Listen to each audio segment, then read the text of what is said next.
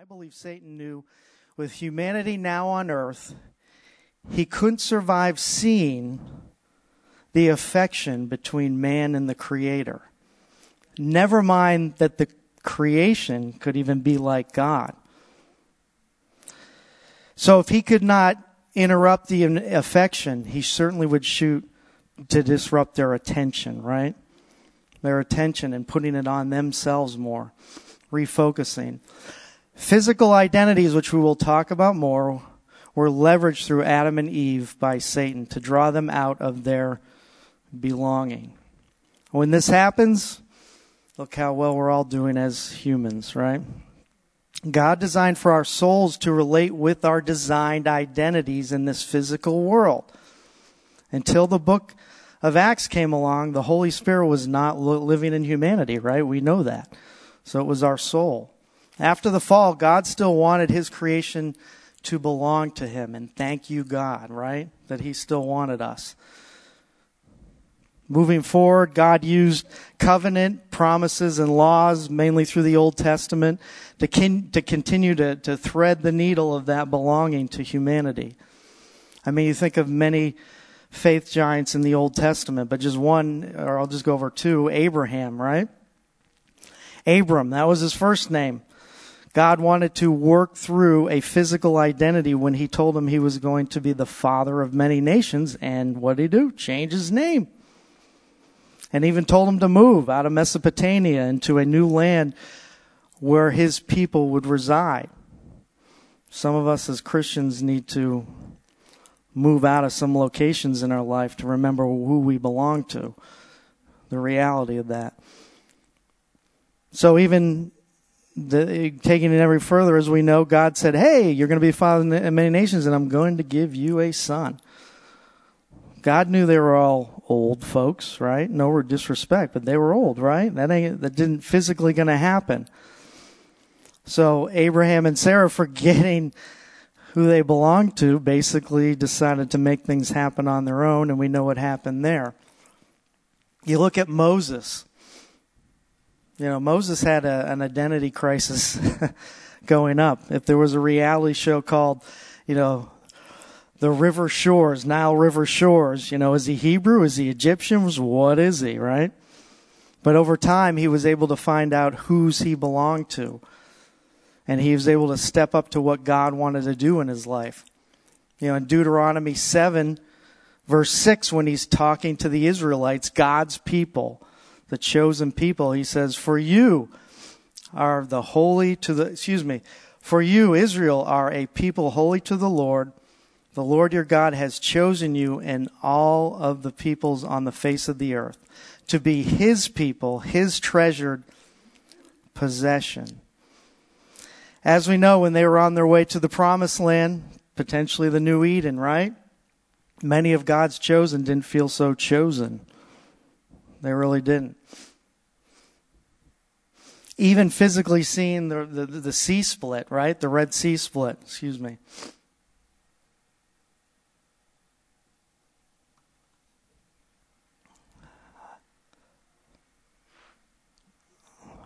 Basically, they forgot whose they were, and they began to even think back to Egypt, as we know. They were leaning on their physical identities and not their belonging. Numbers 14:4 we see, again, with the Israelites. So we are saying it to one another. Let's pick a new leader and head back to Egypt. Exodus 16:3, the Israelites, again, it's building. They talked to Moses, you brought us out to starve and die in this wilderness, wanting to go back to Egypt. They were focusing on their environment, which begins to attach to their identity. Their identity was at that time tiredness, uncertainty, nowhere, which is a place, by the way. Knowing whose you are when standing in crises, especially in this day and age, is so vitally important. Bless you. When you steer away from knowing your belongings, knowing you belong to the Lord, you begin to close so many doors for God to work in your life.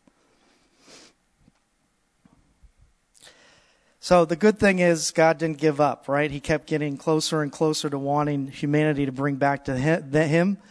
And in the New Testament, as we know, Jesus came on the scene. God pays the greatest price of his Son being the price tag to buy us back. Excuse me. It was pretty much a spirit-sealing deal that God made. As Christians, we know now we have his Spirit in us and whose we are now under this new covenant. So Christ dies on the cross. Paul, basically in 1 Timothy 1, chapter 1, says Jesus was born to die. He was born to die. Satan did not see this coming at all, as we know, because he could not conceive that God's love would go this far for humanity. We see this in Paul here again when he's in Galatians 2:20. Can you put that up on the screen?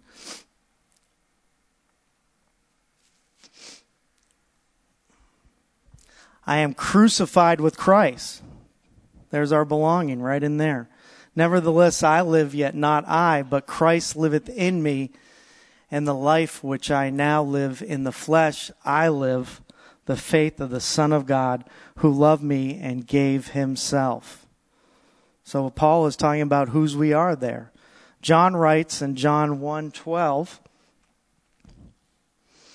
but as many as received him, to them gave the power to become the sons of God, child of God, even to them that believes on his name. So these apostles are talking about the great event that Jesus did on the cross. And when we talk about this, it's whose we are. We are sons and daughters of God. Apostle Peter wrote this very confidently in 1 Peter 2:9. But ye are a chosen generation, a royal priesthood, a holy nation, peculiar people, I've been called that sometimes, that ye should be shown forth the praises of him that called you out of darkness. What that means, called you out of darkness, you're not left to define yourself, but into his marvelous life. Knowing who you are, and we know this as believers, especially those who've been around long enough, brings some benefits in life. Because our dad's got our back, right? Whose we are. I have about 8 I want to go over. And we know these, but they all culminate together if we are grounded in the identity of whose we are. First one, number 1, you can abide in him. Psalm 91 talks about this. For you to dwell in the secret place, you need to know whose you are. Right?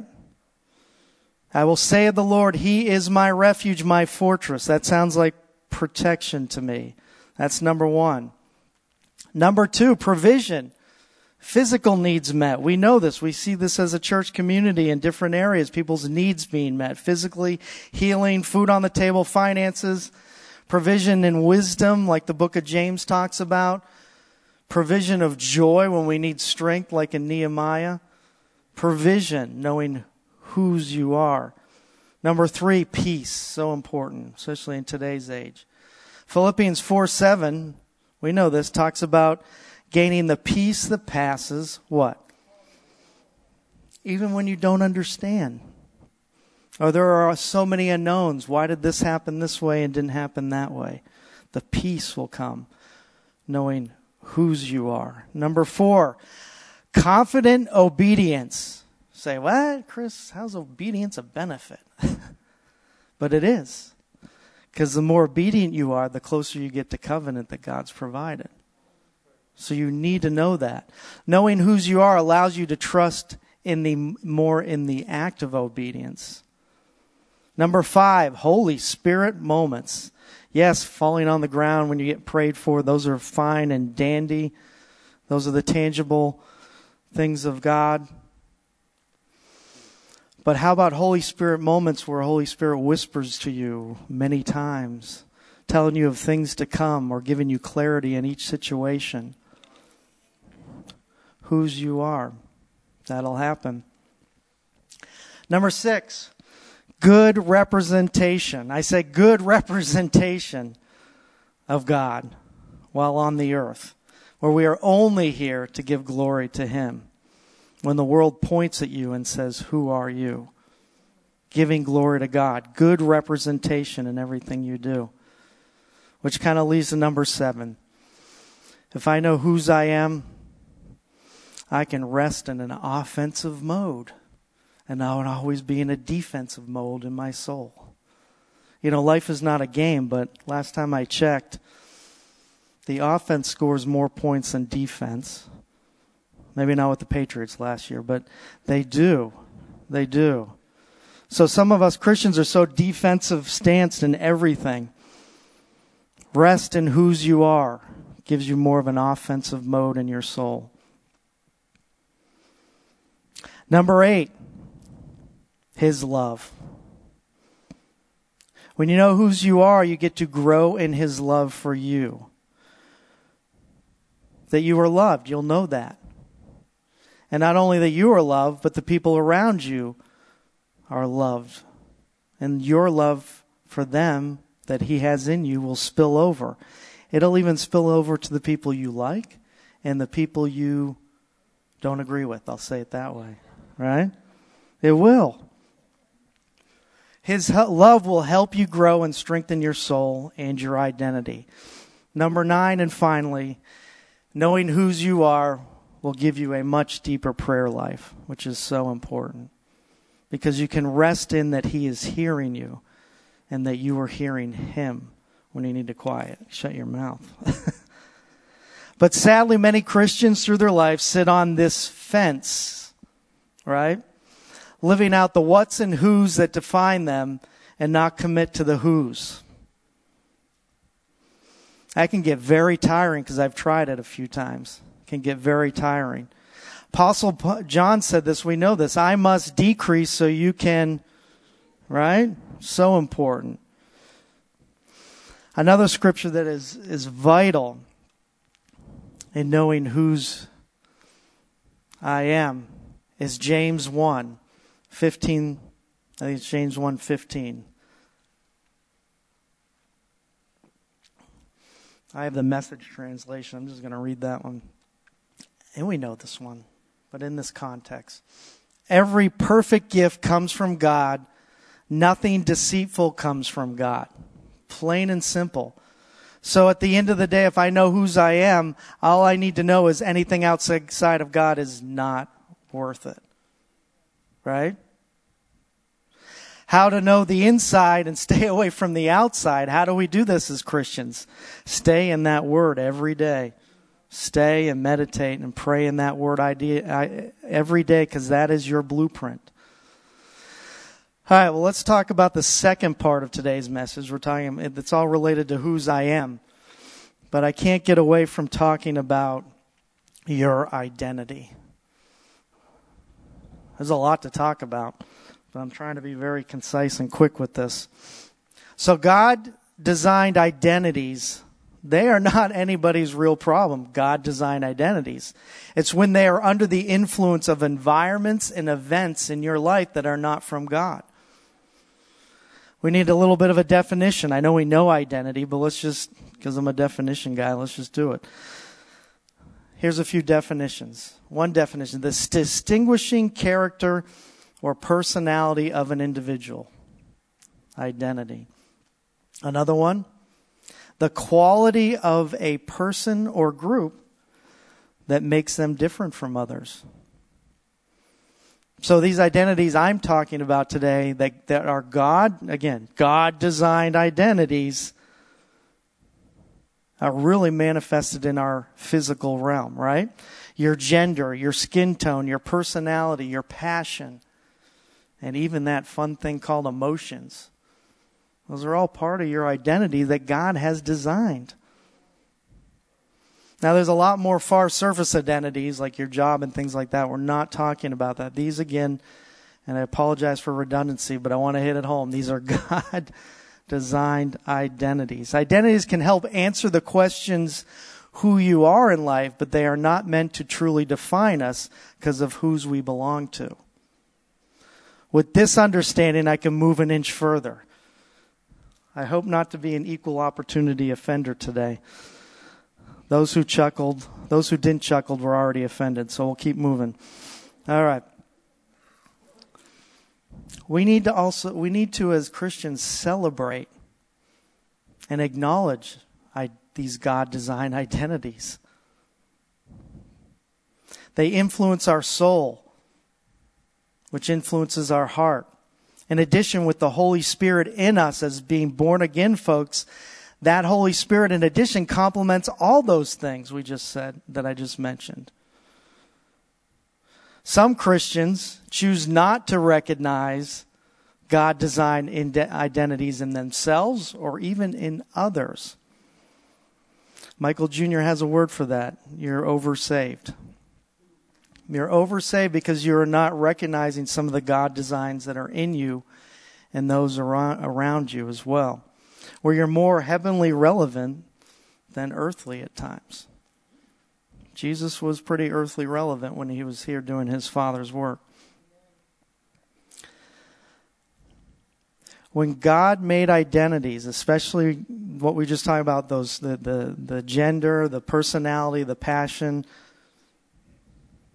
when they come together, good things happen in the body of Christ.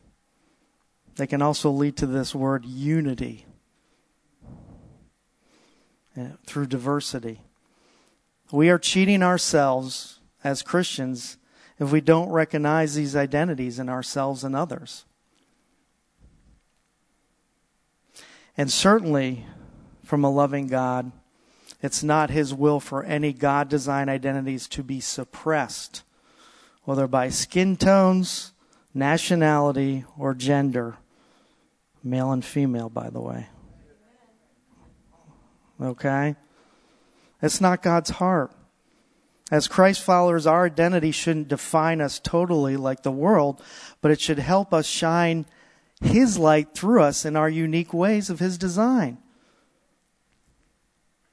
And when you do need to celebrate our identities,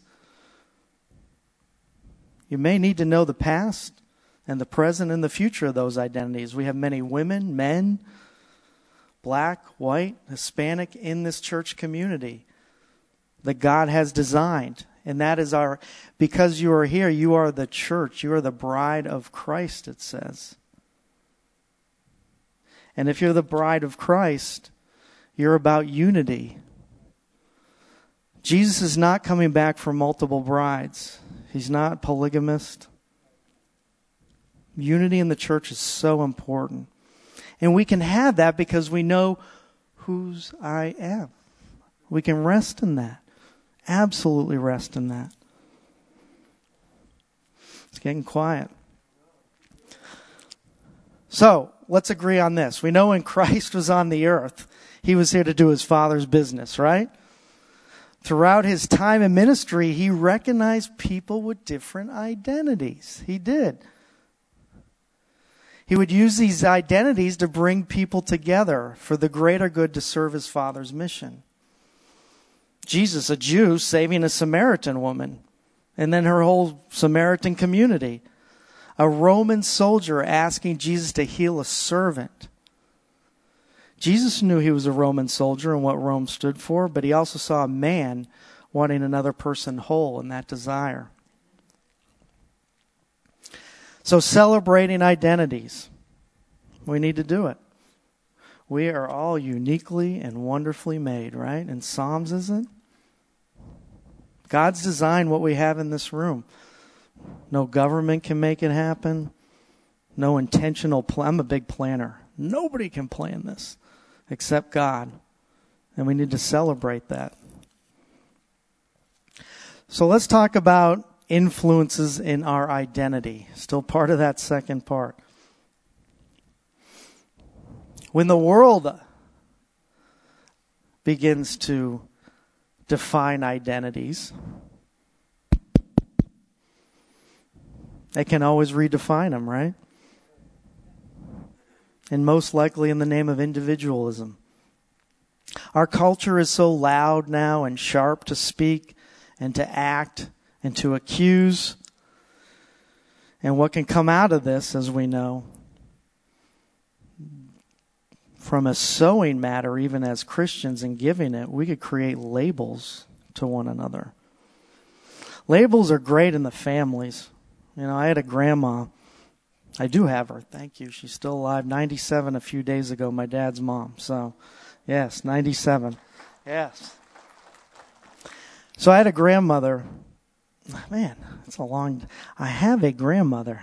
Dad, I have a grandmother. And every time I would go to the store with her for a simple one product, a gallon of milk. It should only take like 10 minutes, right? About 40, 50 minutes later, we were now getting into the car to finally leave. Not that Grandma was all indecisive, but she was a talker. She would talk to anything that moved. Anything. So, for me and the family, I could label her as a what? A talker. Right? Because I've gone to the grocery store over and over with her, many trips when she lived with us. So I have experience to label her as a talker. We had an uncle, would always come into the living room, watch some TV. By 6:30, he is snoring away. Gone. See ya. Not even before we ate dinner, he was snoring away. So I could call that family member a what? A snorer, right? I've experienced it over and over. However, take away from experiences that we may have, and even as believers, and what I think the culture is with this cotton candy perspective of labeling, I can't label somebody that I haven't really experienced for a long period of time. So we need to be very careful, non-believers, Christians, on how we label people, because those labels, as we dish them out, can attach to our identity and try to redefine us. And sometimes those labels might be true across the whole board. If I only went to the store with my grandma once and it took 50 minutes to 2 hours to get back to the car, can I truly say she's a talker? Well, maybe she just had a good day. She wanted to talk to somebody. You understand what I'm saying? Hopefully that makes a little sense. Don't worry. I know it's getting a little uncomfortable. I'm moving on. So I want to talk about some things that will attach to our identity as receiving things in. We just talked about labels and dishing things out. And again, receiving labels is just as dangerous too when you're being called things. But now I want to talk about receiving things that can happen.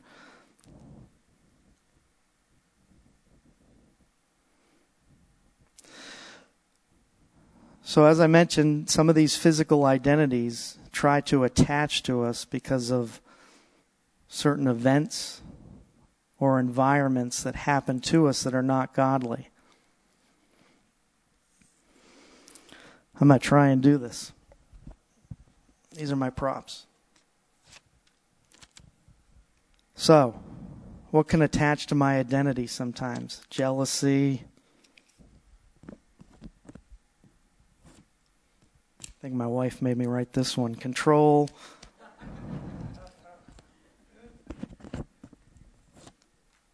Worthlessness.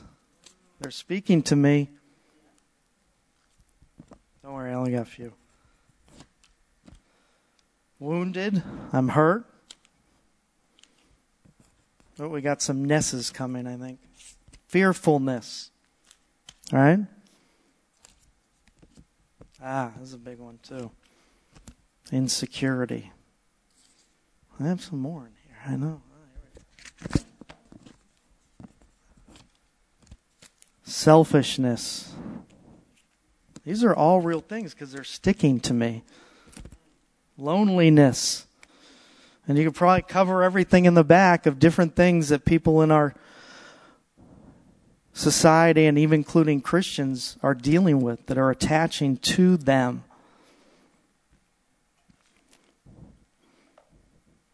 But if we're allowed, even as Christians, to let these stick for too long, they'll reach into our soul, reach into our heart, and grieve our spirit.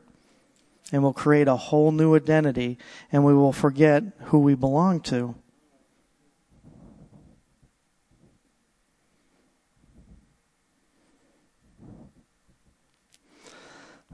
I wanted to read a song.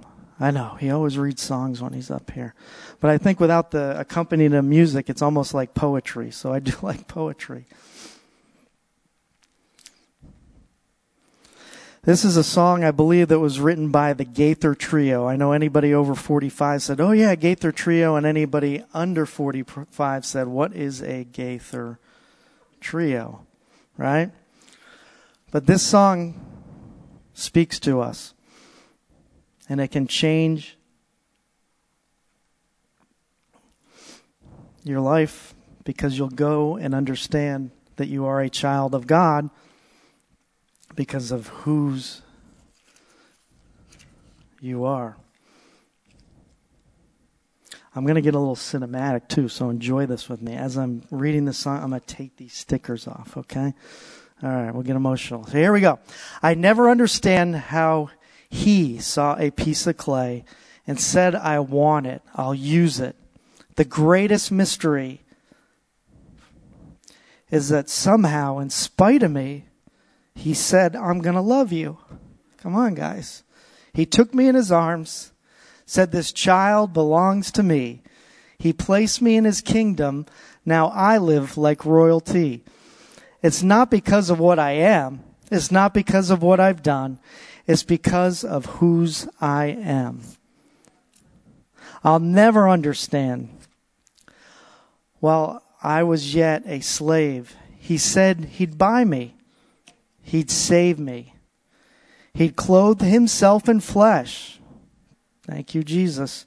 Became the final sacrifice so I could know redemption. He took the stripes upon his back so that I could walk in health. Then he broke the chains of death, and now I can live forevermore. It's not because of what I am.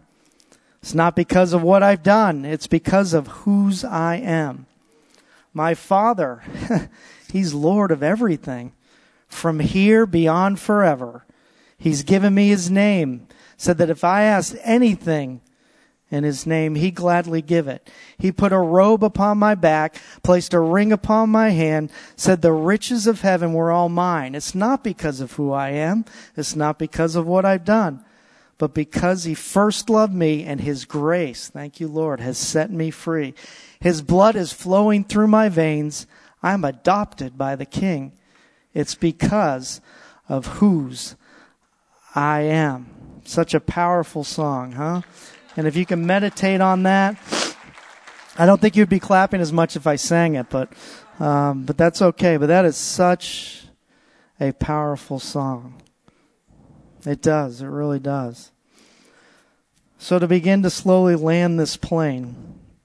Oh, wait, no, I have one more song. What, another great song is, I won't go through the whole thing, but it's In Action of whose we are and our identity. It's a song by Casting Crowns.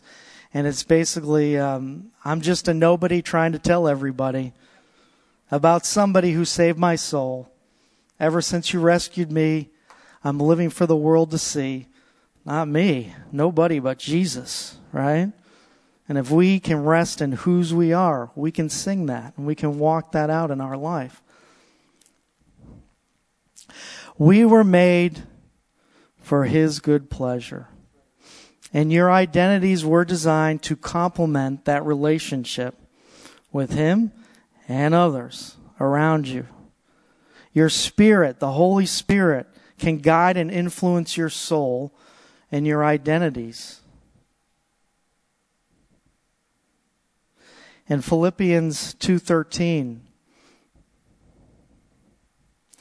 for it is God which works in both you to will and to do his good pleasure. We've got a loud world around us. We know that. Every day there's something that speaks at us and wants to attach to our identities.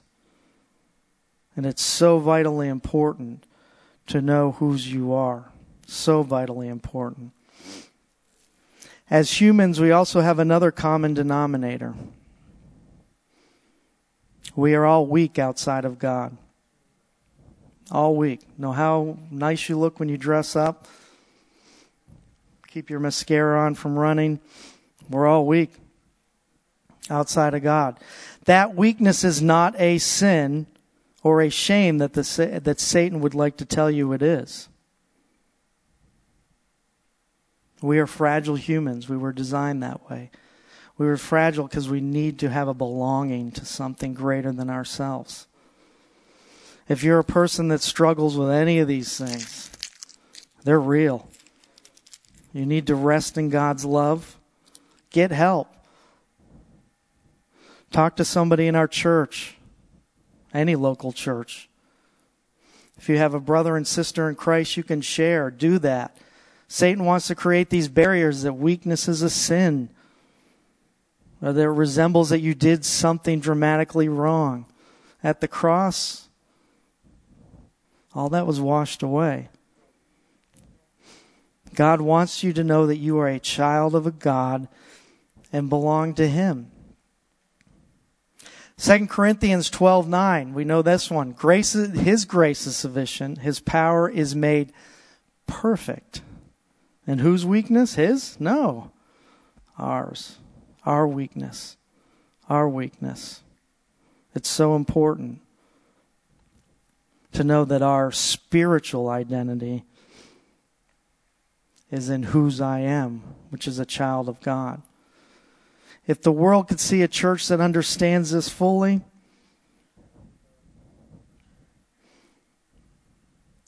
Christ will sooner come. I know that, because he'll be running up the aisle for His bride. He'll be running up the aisle for His bride. Hope you got something out of today. I hope you do. Don't clap. Give Him glory. I know I'm prompting the band quicker than I thought. We're going to get out of here at 10:50. Don't tell my dad. He's probably watching online. Let's end in some prayer here. Lord, Heavenly Father, You're just an amazing Father. We are nothing and can do nothing of value without You. We cannot. We're so thankful that You bought us back. You bought us back with Your Son. And through Jesus, Lord, we know that veil was torn and You restored that relationship that You so much desired to have with us. Lord, if there's people watching online or in this room that are struggling with things that are attaching to their God-designed identity,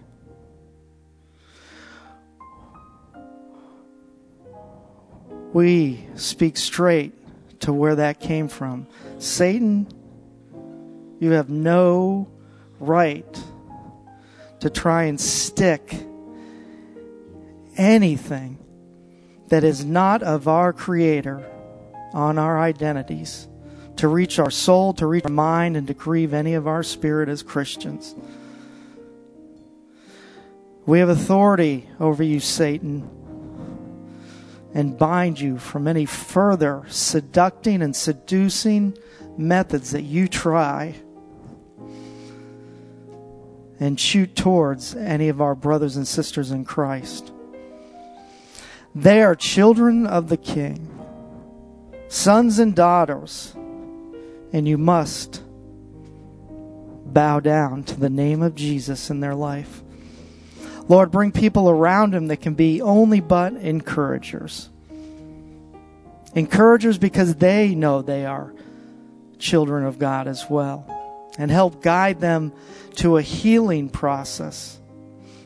Lord, and for those that are strong and believe they are knowing that they are children of God, Lord, continue to protect them through these different benefits we talk to. Be alongside and be in them, Lord, as they continue to stand for what you want done in this earth to help build your kingdom. In Jesus' name we pray. Amen. Just real quickly, if there is anybody watching online or here that would say,